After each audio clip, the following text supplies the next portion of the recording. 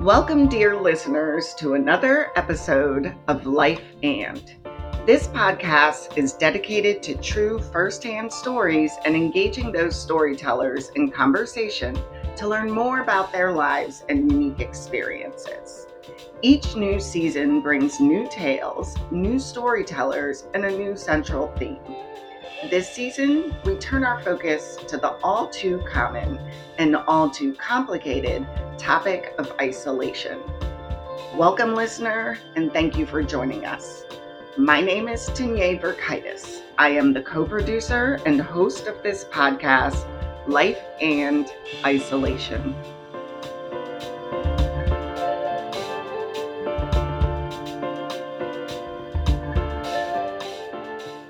My name is Keith Williams. I was born with a neuromuscular physical disability known as arthrogryposis. It's a tongue twister. But I'm in a motorized wheelchair. The closest disability that people are familiar with that it could be likened to is muscular dystrophy, although it's not one of the types of MD. It's often mistaken for that, or somebody will meet me for the first time, and I understand why. There are a lot of physical characteristics. So I live in muscle strength, so I'm not able to walk. I use a power wheelchair because I'm not able to push myself or move around in a manual wheelchair. I also have limited dexterity and strength in my arms, so I'm able to bend my arms, move them around, but not able to grasp my hands into a fist. So if it's finger foods, I'm fine. I can pick up a half of a sandwich, an apple if it's cut in half, a slice of pizza if it's cut into a few pieces, but I can't hold utensils, knives, forks, cutting anything up, feeding me. Obviously, you get the idea.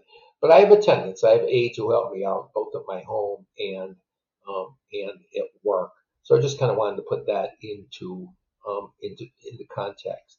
And in terms of my own experiences with isolation, it's interesting and it's kind of ironic that professionally I'm an advocate.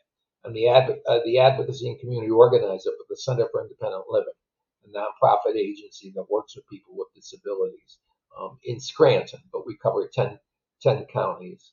And I think what's interesting, when I'm fortunate in my line of work, when I'm working with people with disabilities and their family members or their allies, or even talking with other agencies in organizations,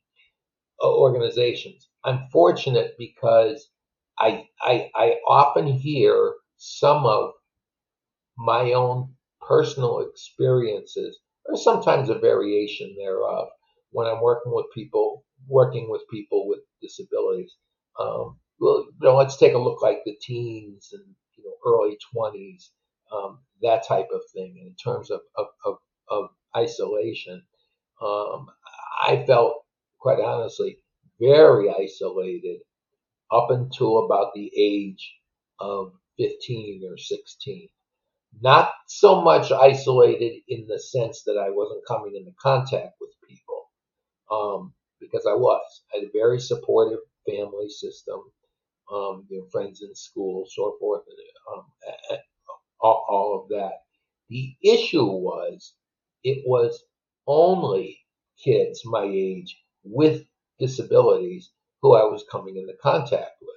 And that was great. So they were my friends, and some of them are still friends all those years later to date. But I knew that I was missing out on a diverse friend set, or a diverse circle, or diverse acquaintances. It was great that my student friends with disabilities had similar experiences as me, but yet there was still another aspect of diversity missing, and the whole idea of embracing, again, when you're a kid, or when you're a teen, I should say, the kinds of pop culture, the same kinds of hobbies, the same kinds of foods, likes and dislikes that all kids 14 to 16 or 17 have, with or without a disability. So that was back around the time when the federal laws dealing with the education of people with disabilities started to change. And my mother went to the school district, Abington Heights School District, and advocated to get me out of the intermediate unit and into a traditional school setting. What's now called inclusion then was called mainstream.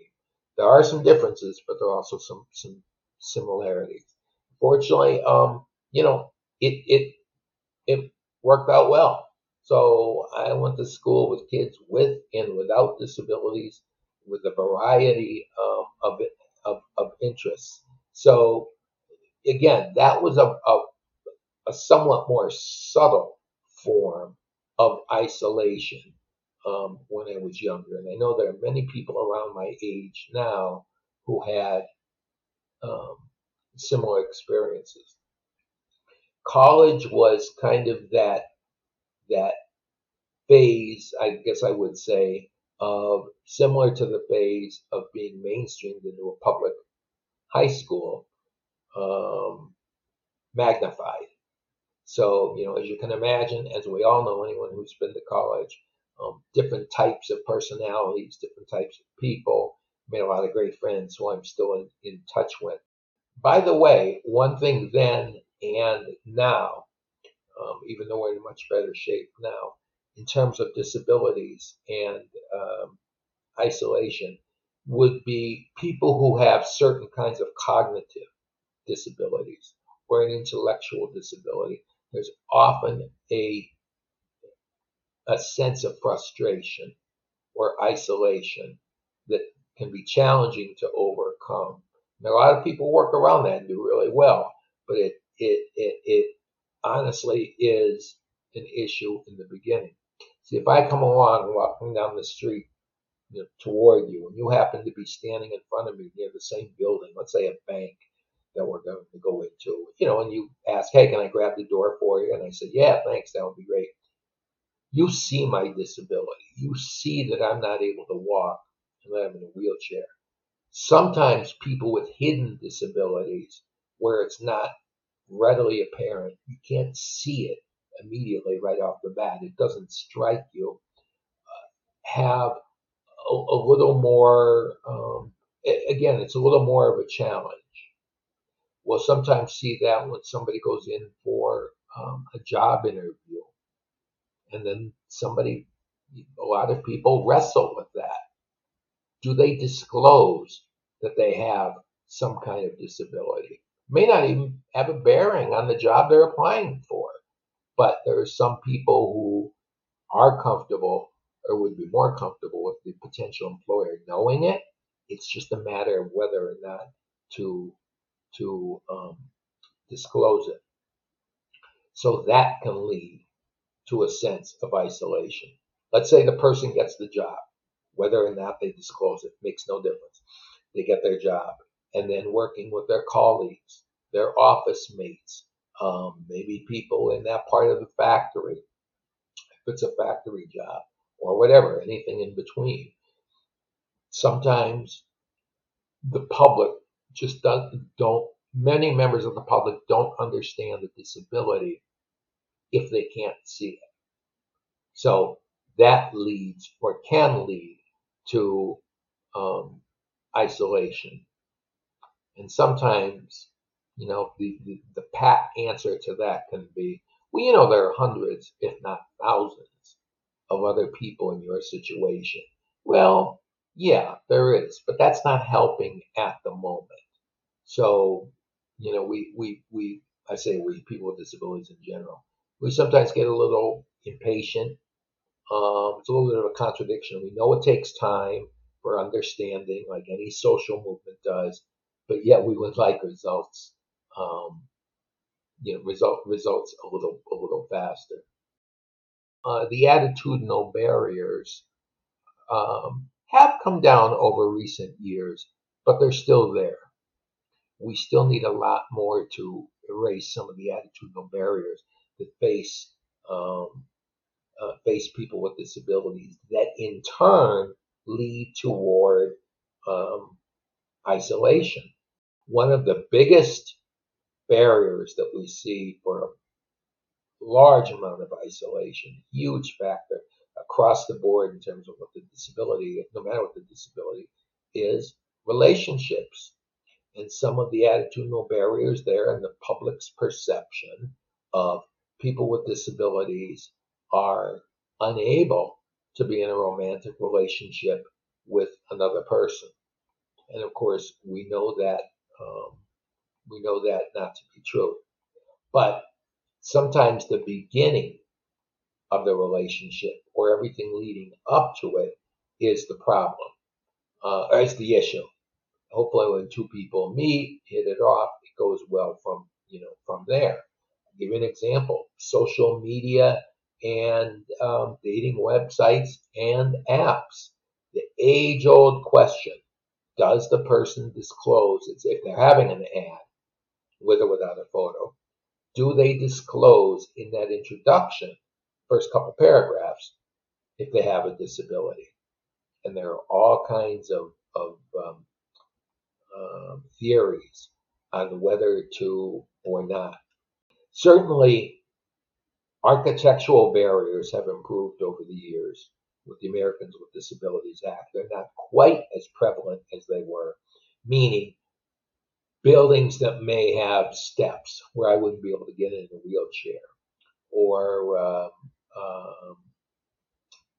other types may be facilities that have parking spaces, maybe a big parking lot, but no accessible parking for someone with a van or with a lift.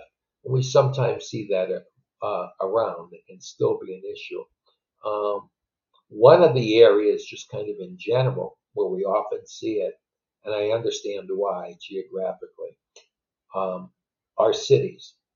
Because of the downtown area and the nature of a lot of businesses like coffee shops, bars, restaurants, even some theaters or movies, right on the street front, right on the sidewalk where the entrance is. Well, they might not have sufficient space for a ramp to run out so that it wouldn't be steep. Because obviously, the longer that you can make the ramp, the less of an incline that it's going to be, which is what we want. A person, in this case, with a physical disability, is obviously limited. All means all. And even if it's accessible to some, forget about the public, even if it's accessible for some people with disabilities and not all, it's not accessible. We have to start thinking of accessibility and inclusion with a capital A and a capital I, um, for all. So, situation is definitely improving. It's much better than it was. But one of the things I always like to say is that we can't become complacent. There's always a challenge to work on. Um, what's interesting is disability. We can sometimes call it a club. Disability is sometimes can be considered a club that anyone can join.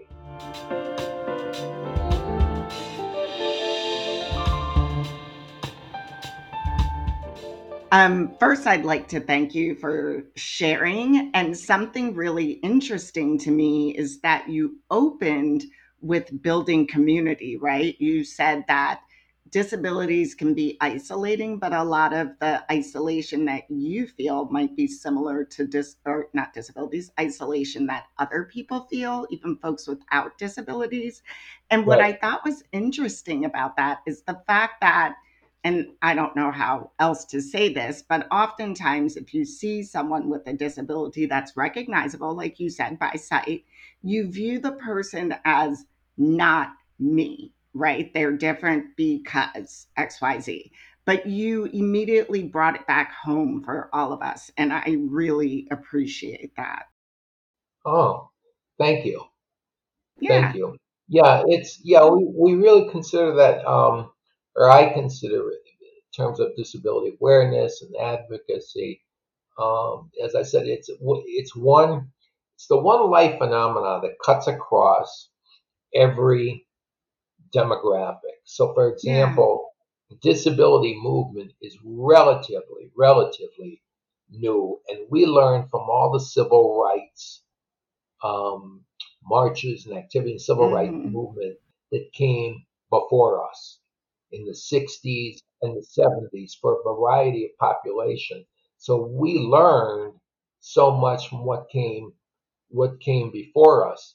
The one thing we're disability, a lot of similarities. The one thing that makes disability a little different is that it can affect anybody, any gender, and Yeah. member of any gender, and any member of any socioeconomic status or ethnicity. It's not one or the other. It cuts right across the board. I like that you're saying that you learned advocacy lessons from other groups of people, right? Again, that's how we can all learn from each other, no matter what our particular focus issue may be. I had a specific question, though. You Huh? mentioned that prior to going to the regular high school, you mostly socialized with other children who had disabilities. And I was Huh? really just curious if you could tell us a little bit about what it felt like to join the regular high school program where you're surrounded by children with disabilities and children without. What was that feeling like? Well, I had a little bit of an introduction to what it would be like because after school, with kids with disabilities, and I'd be home, my my neighborhood yard, patio and backyard, kind of became the neighborhood haunt for kids in the block. Every neighborhood seems to have one, and kids would congregate at my house. And it was years, I think, because it was years before I had a motorized wheelchair and I only had a manual chair. So I wasn't able to ride down the street to someone's house. They came to me. So I would be with my friends with disabilities during the day.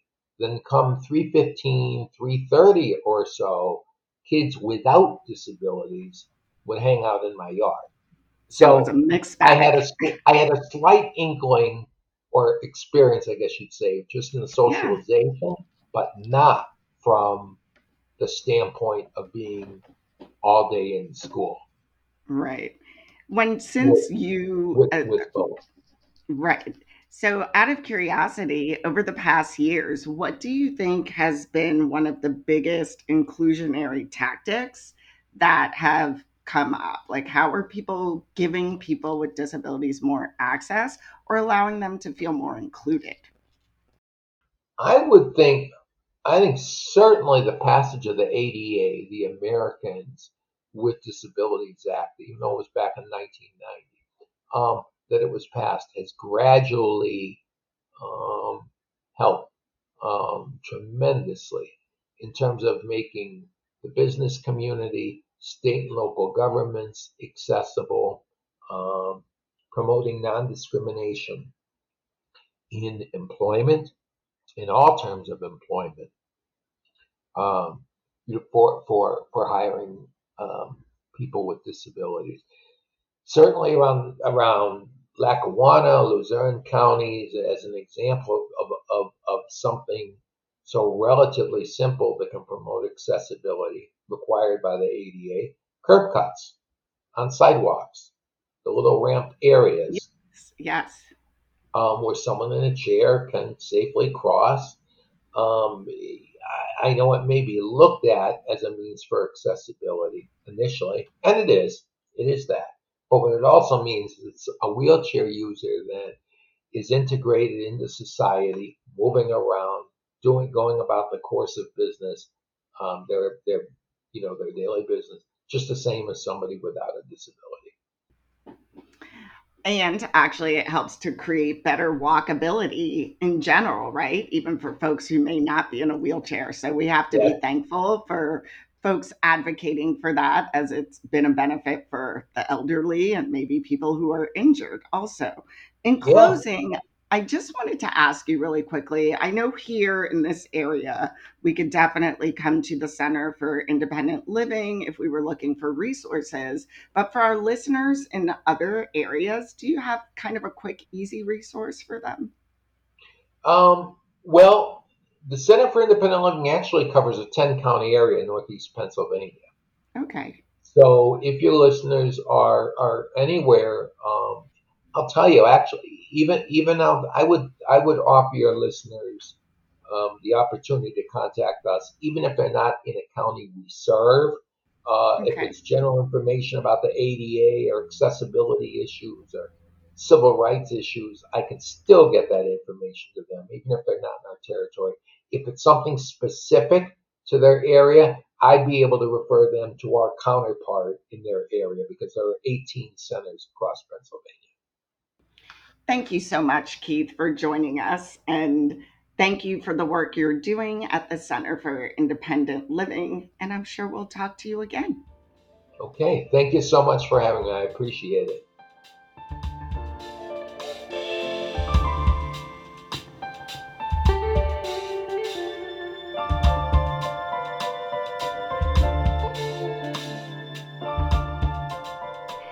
Dear listener, here on Life And, we strive to create a safe and welcoming platform for a diverse range of individuals to tell their stories, and with each new season comes a new theme.